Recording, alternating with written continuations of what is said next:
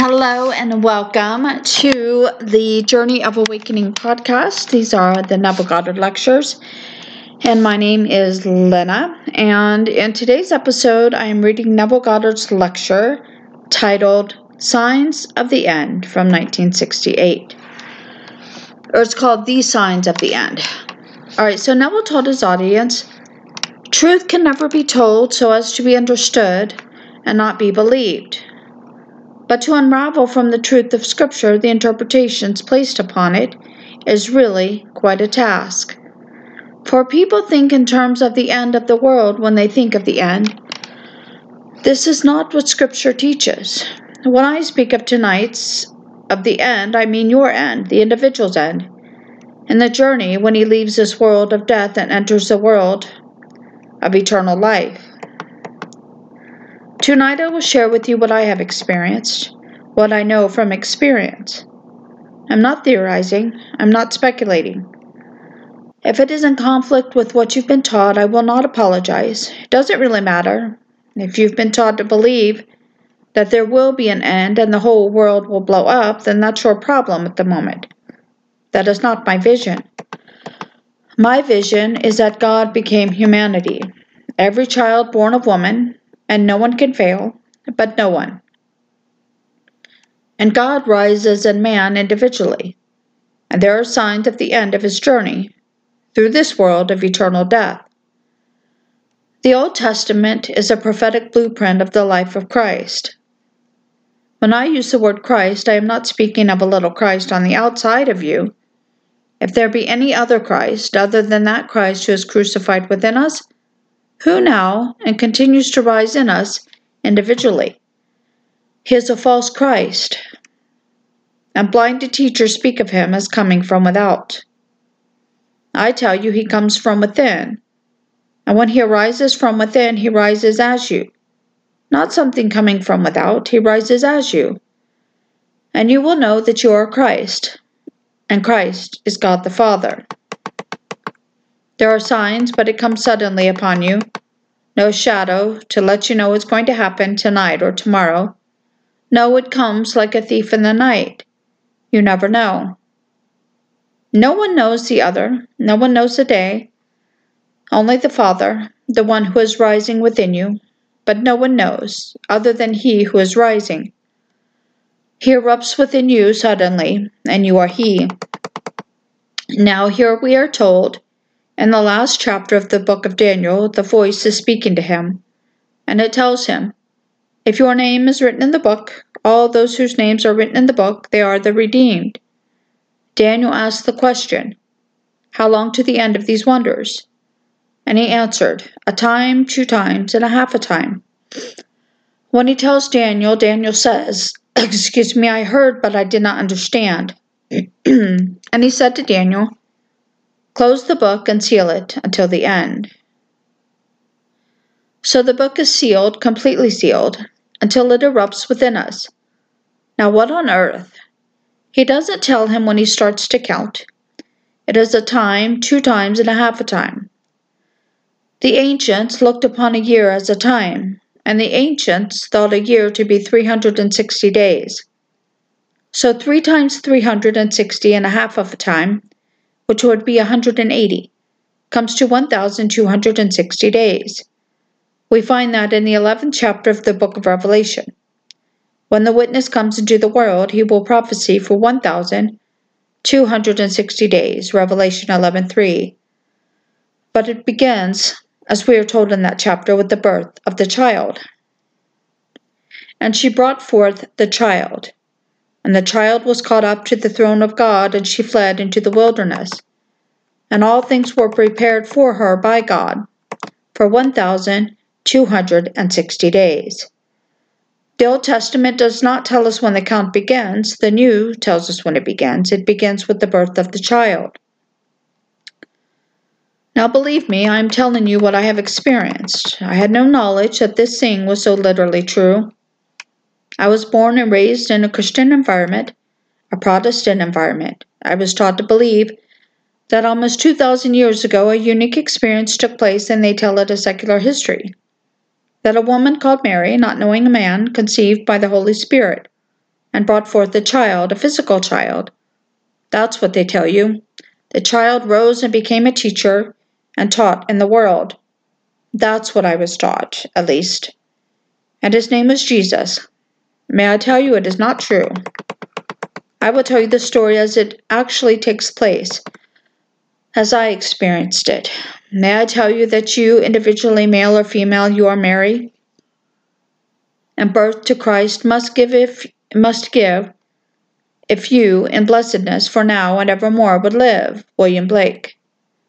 Until Christ be formed in you, well then, you remain a man of flesh and blood, going through all the horrors of the world in this world of death. You are to bring forth God, and that is the sign of your own birth as God. For unless you be born from above, you cannot enter the kingdom of God. No one can. And this birth, which I was taught as a child, took place 2,000 years ago. Yes, it took place 2,000 years ago, but not as I was taught it. I'll tell you exactly how it takes place. You are walking this earth as you did this day. You least expected, because you were taught as I was taught. It took place 2,000 years ago. And you go to sleep as I did in 1959 in this city across the street at the hotel called the Sir Francis Drake. I spoke in the morning to an audience of maybe 1,000 people. It was an open meeting, no charge, a voluntary effort, and 1,000 came. The morning of July the 20th, 1959, this is what happened. On Sunday, this was the 19th, a friend of mine joined me for an early dinner at the hotel at 5 o'clock. We went upstairs and I called Beverly Hills to speak to my wife and daughter. And he was a friend of my wife and daughter, and we simply spoke.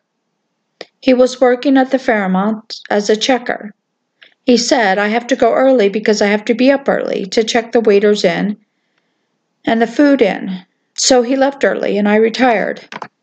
I must have been in bed before 11. It was a normal day just like today, and at 4 o'clock in the morning a vibration in my head that I had never felt before, the strangest vibration.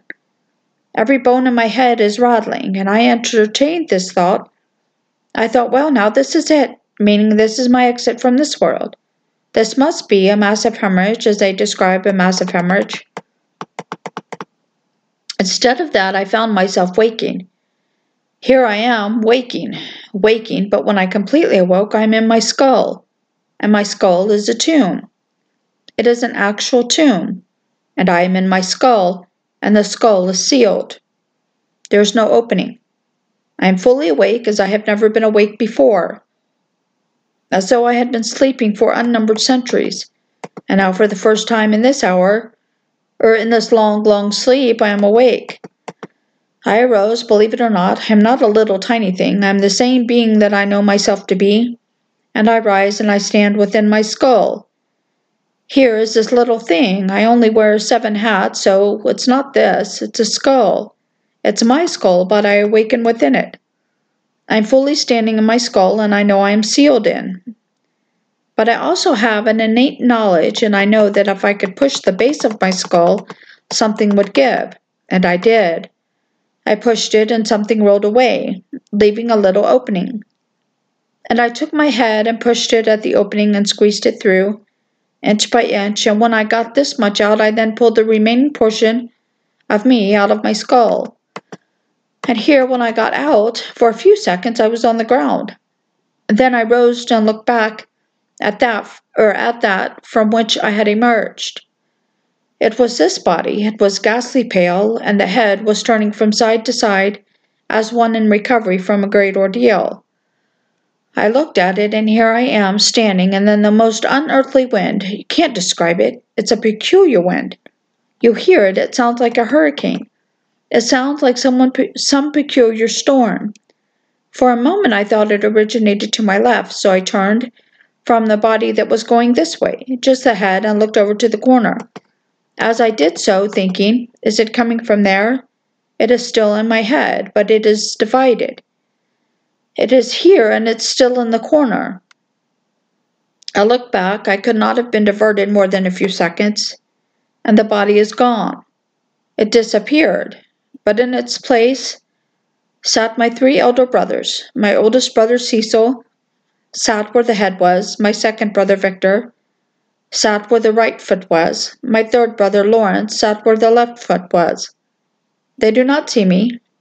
I not only see them, I can read their thoughts. Their thoughts are objective to me. They are as objective as you are. Whatever they think, I can see it, I hear it, and see it. But to them I am invisible. I am not present. My brother Lawrence was the most disturbed by this peculiar unearthly wind. He got off the bed where the body was. But the body's gone now. He started towards the same corner because he thought it came from there. He made not more than 1 or 2 steps when his attention is attracted by something on the floor. And looking down, he announced, "It is Neville's baby." My brothers Cecil and Victor said, "How can Neville have a baby?" He doesn't argue the point. He lifts the infant wrapped in swaddling clothes from the floor and places it on the bed. I am still invisible to them, and I lift that infant wrapped in swaddling clothes, lift it up in my invisible hands, far more powerful than any hand in this world. And this heavenly smile breaks upon its face as I ask it, "How is my sweetheart?" And it broke into the heavenly smile, and the whole thing dissolved. This is the sign, the first sign. You start counting from there now. This happened on the morning of the 20th of July, 1959, when the woman in me, which is a woman in everyone, which is called in Scripture, Jerusalem from above, Zion, this is a great mother that brings forth to freedom. You start counting from that day. I'll give you the next event. It was the 6th day of December of the same year, 1959. This time I'm back in my home in Beverly Hills. A vibration similar to this started, but strangely enough, it is not at the base of my skull. It's at the top of my skull. It increases in intensity, and when it reaches the apex of intensity, I felt my head explode. As it exploded, here I am, seated in a modestly furnished room, and there, leaning against the side of an open door and looking out on a pastoral scene, is my son, David, of biblical fame. There is David. And there is no uncertainty as to the relationship between David and myself. It's David, and I am his father. And he knows I am his father, and he also knows he is my son. I am looking at him, drinking him in. You've never seen such beauty. Well, you can't describe the beauty of David. And while I am feasting upon my son, a lad of about 12 or 13, the whole thing dissolves. Turn the calendar now to the 8th day of April, 1960. Again, I retire without any thought in mind that something is going to happen this night. I didn't know what the next sign was. I knew these 2 had happened. But I didn't anticipate them because I was never taught them. I didn't see them in Scripture. I didn't foresee it. It just happened. On the morning of the 8th of April, a bolt of lightning, out of the blue, it struck me and split me in 2 from the top of my head to the base of my spine. And here I am, parted. 2 halves of the being called Neville. His whole body is parted right down the entire spine. Every little thing is split in 2. At the base of my spine is a body of golden liquid living light. I contemplate it. As I contemplated it, I fused with it, and then, like a serpent of spiral light, I actually moved up my entire body, right into my skull. I went up like a spiral of lightning into my skull. My head vibrated as no one could conceive. It was just simply that everything shook as I got into that head. Every bone began to rattle. That's the 8th of April. Then for 2 years and 9 months, no vision. A few, but not the important ones. Then came the morning of the 1st of January, 1963. On that morning, suddenly my head became luminous. There was no circumference, there was no limit. Completely luminosity. I think it's just supposed to be complete luminosity. And floating above me about 20 feet is a dove, a beautiful beige dove. But it's floating, it is not flying. There's no motion of wings, no motion of the body, just floating as a duck would float on water. and here it is above me, about 20 feet. Why I did it I do not know, but automatically I raised my left hand and held this index finger. As I did, this dove slowly descended upon my finger. I brought it to my face and it smothered me with kisses all over my face, my neck, and my head. To my left was a lady, I would say in her 30s, I would say dressed in the Arab costume, and she said to me, "The bird," she didn't call him a dove, "the bird, they avoid man because man gives off the most offensive odor. But it demonstrated its love for you. He penetrated the ring of offense to show his love for you." And then he came down to demonstrate it. Here is the woman talking, and this bird is still kissing me, remaining upon me, and then the whole thing comes to an end. Now go home and compute it. The 20th day of July, 1959, to the 1st day of January, 1963, and it comes out to 1,260 days. No matter how you try it, you cannot bring it out to 1,261 or 1,250 or 59, 1,260 days. And this was written in Scripture 1,000 years BC in the book of Daniel, confirmed and told us in the 11th chapter of Revelation when you begin the count. You begin the count of the 1,260 days on the day of the birth of the child. Now, what is the child? The child is only a symbol of your birth from above. And this shall be a sign unto you. You shall find a child wrapped in swaddling clothes and lying on the floor. A sign. You didn't bring forth the child, that a sign, and the witnesses came to bear witness to the child. Now Scripture does not state that they were brothers. Tradition has it that they were brothers. You will find in the Encyclopedia Biblica that the three kings were brothers. They were brothers called the King of India, King of Persia, and King of Arabia. Caspar, Melchion, and Belshazzar. I do not say that everyone has to have three brothers in order to have them as witnesses, for I know from my own experience down south that many have had it who do not have brothers, but they have their witnesses to the event. Only in my own case I was sent, and therefore I had to fulfill the pattern, because back 30 years before it happened, back in 1929, I was taken in spirit into the divine assembly. I was first taken before one with a quill in her hand and a huge ledger. It was a woman, an angelic being. She asked me no questions. She simply looked at me. As she looked at me, she turned the ledger, and with the quill in her hand, she either wrote my name in or checked it off, or she wrote something. That's all that I could see. From there, I was taken before the risen Lord, infinite love. As I stood in his presence, he asked me the simplest question in the world. What is the greatest thing in the world? And I answered in the words of Paul, faith, hope, and love, these three, but the greatest of these is love. At that moment, infinite love embraced me. Our bodies fused and we became one body, one spirit. He who is united with the Lord becomes one spirit with him. At that moment I was one with him, then I was taken before infinite might. The same being, a protean being, it's God, but God Almighty. And here he said to me, time to act. As he sent me into the world, I had no idea that it would take 30 years between that moment in July of 1929 and July 1959.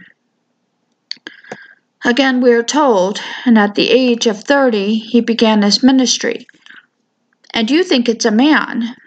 No, the one taken into the body, incorporated into the body and sent, must fulfill that pattern. He is the pattern man sent into the world. He tells it as it unfolds in him. Others then follow. It doesn't have to be the identical pattern. From that pattern you unfold. Everyone unfolds. I've recorded it just as it happened to me. So I tell you, these are the signs of the end. Hasn't a thing to do with the world coming to an end. You and I entered this world, the world of death, and God, in his infinite might, who became us, awakes within us, and these are the signs of our departure from this world. For God was in the beginning a Father. If God was a Father, and God became me for the purpose of actually becoming me, giving himself to me, well, then I must be a Father. Then where is my Son? Where is my Son if I am a Father? It's David. That is what I've been sent to tell the whole vast world, that they have been misinformed as to the Son of God. Jesus Christ is God the Father. He's not God the Son. He is God the Father. David is his son. David is set up in the beginning of time and actually interwoven in the skull of man.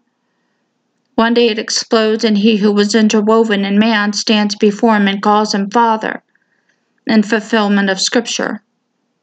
The 89th Psalm. I have found David, and he has cried unto me, Thou art my Father, my God, and the rock of my salvation. In fulfillment of the 2nd Psalm. And I will tell of the decree of the Lord.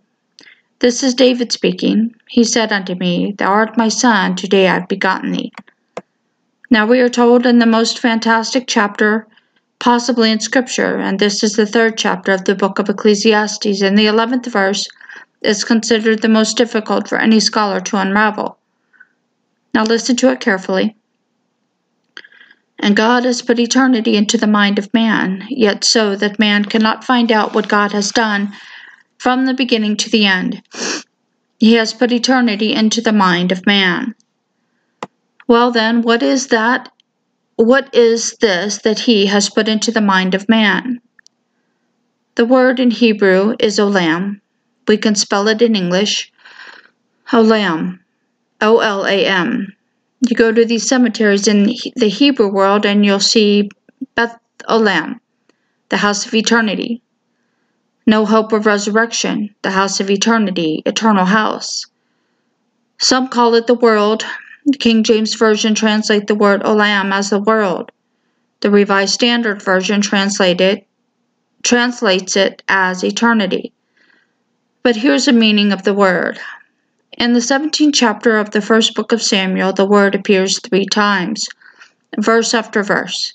And here comes King Saul, the choice of man. Here comes David, who is the choice of God, and David appears, and the king is enamored with the beauty and courage of this youth. So he turns to his lieutenant, Abner. He said, Abner, whose son is that youth? And Abner replies, As your soul liveth, O king, I cannot tell. He said, Inquire whose son the stripling is. No one knows. Now comes the stripling youth David, with the head of Goliath in his hands. And he stands before the king, and he turns to the youth David, and he said, Whose son are you, young man? Now the words youth, stripling, and young man are defined from the Hebrew word olam. The word olam means a youth, it means a stripling, it means the young man. What did God put into the mind of man? Did he not put David? Did he not put his son? He so loved you, he gave his only begotten son. He put David into the mind of man, that youth. And when your journey is at an end and you depart this world of eternal death, there's an explosion within you. And only in the end do you know what God did. He so loved you, he gave himself. For David is his son. Now when David, God's son, calls you Father, then you are God. There's nothing in this world but God. Nothing but God. So he concealed, God put it into the mind of man, but so that man could not find out from the beginning to the end what God had done. Only at the end will he know what God has done. And then the brain explodes, and before him stands his heavenly youth, David. Now who would tell a man born in 1905 in this year that I am the father of one that Scripture describes as having been born and lived 1,000 years BC? Now isn't that nonsense? Now listen to the words in Scripture. And Christ said to those who listened to him, What think ye of the Christ? Whose son is he? And they answered, The son of David. And he said, Why then did David in the Spirit, listen to it carefully, in the Spirit call him my Lord? If David thus called him my Lord, how can he be David's son? My Lord is a term used by every son of his Father. He always referred to his Father as my Lord. He is telling you, in the same wonderful, mysterious way, who he is. He is God the Father, and his only son is David, and David called him Father. He found him. Everyone who finds David is God the Father. I don't care what pigment of skin you have this night, I tell you, you will find David. And he's a blond, blue-eyed lad. The blackest man that I know in this world, and I was born and raised among Negroes. Tonight is the father of David, and he lives in Los Angeles, and his name is Benny. Benny Gould. He had the identical experience that I had. I said, Benny, be honest with me. Tell me, what does he look like? Define him for me. Benny painted the most wonderful word picture of his son David. So I'm telling you, it's a mystery. God moved into the brain, into the skull of every man.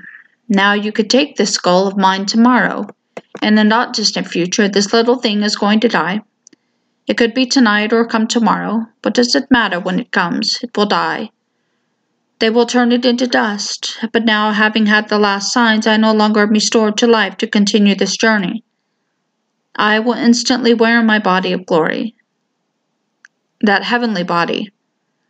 Those who have not had the experience will be restored to life, in spite of the fact that their body has been reduced to dust. I can describe it, but I can't explain the mystery.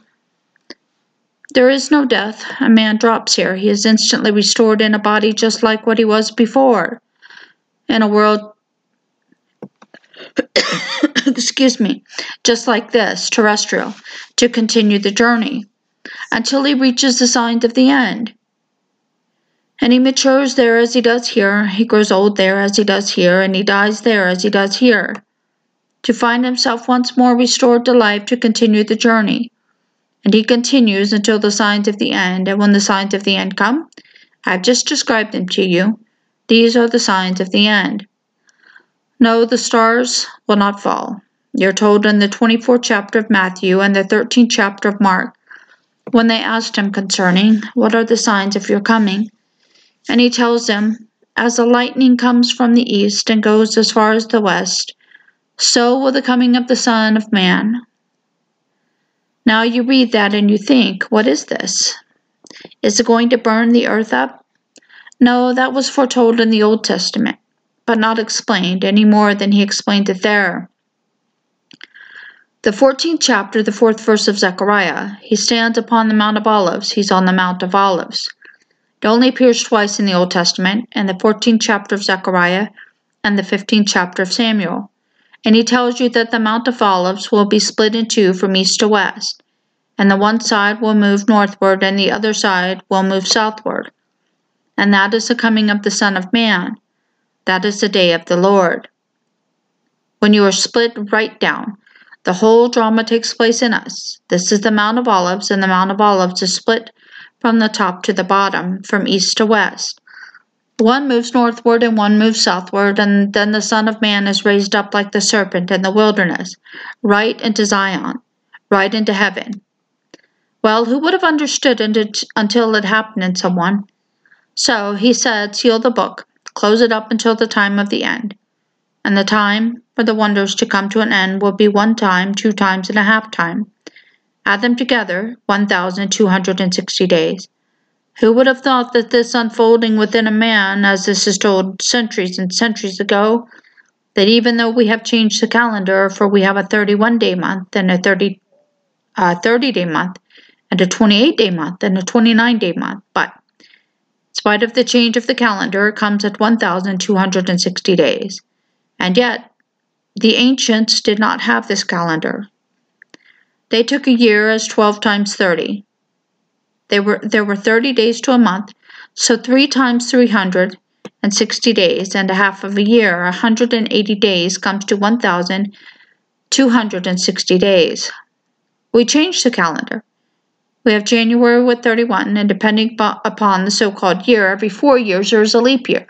We have a 28 or 29-day month. We go back to March the 31st, and we have April 30th, May 31st, and so on.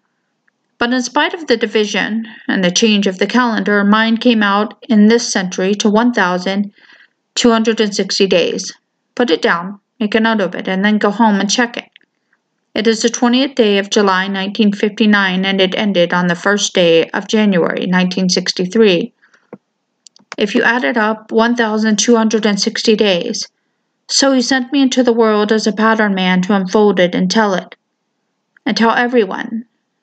These are the signs of the end of your journey. When these signs appear, you've come to the end. Until they appear, you cannot die. The world will call you dead, but nothing dies. You are restored to life, and strangely enough, in a world terrestrial just like this, in a body that is new, but unaccountably new. If eyes were missing, or arms were missing, or feet are missing, they are not missing. They are restored and you are new, not reborn, no, not reborn, just new, about 20 years of age. And you continue the journey in a world just like this, marrying, growing older, and dying just as you do here until the end when these signs appear. When they appear, you are at the end. So the appearance of the signs, no matter when you drop, you are clothed then in your heavenly body. It's a body most glorious body that one could conceive. You can't even envision it. I can tell you what I felt like when I clothed myself in it, only for that fleeting moment in 46, before the event. I was given the privilege of tasting of the body I would wear when this little garment falls. It's a body of light. It's a body that has life in itself. And strangely enough, you don't have to ask anyone how to use it. It's innate knowledge.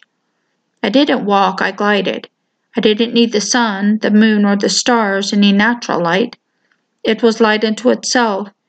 It illuminated as much as I wanted of the world that I wanted to observe. You could have increased the intensity. It is power. It is simply a body that is alive in itself. You are not an automation. You are not somebody that is animated. From without, you are a life-giving spirit. And as I walked by, those who were waiting for me, blind, halt, withered.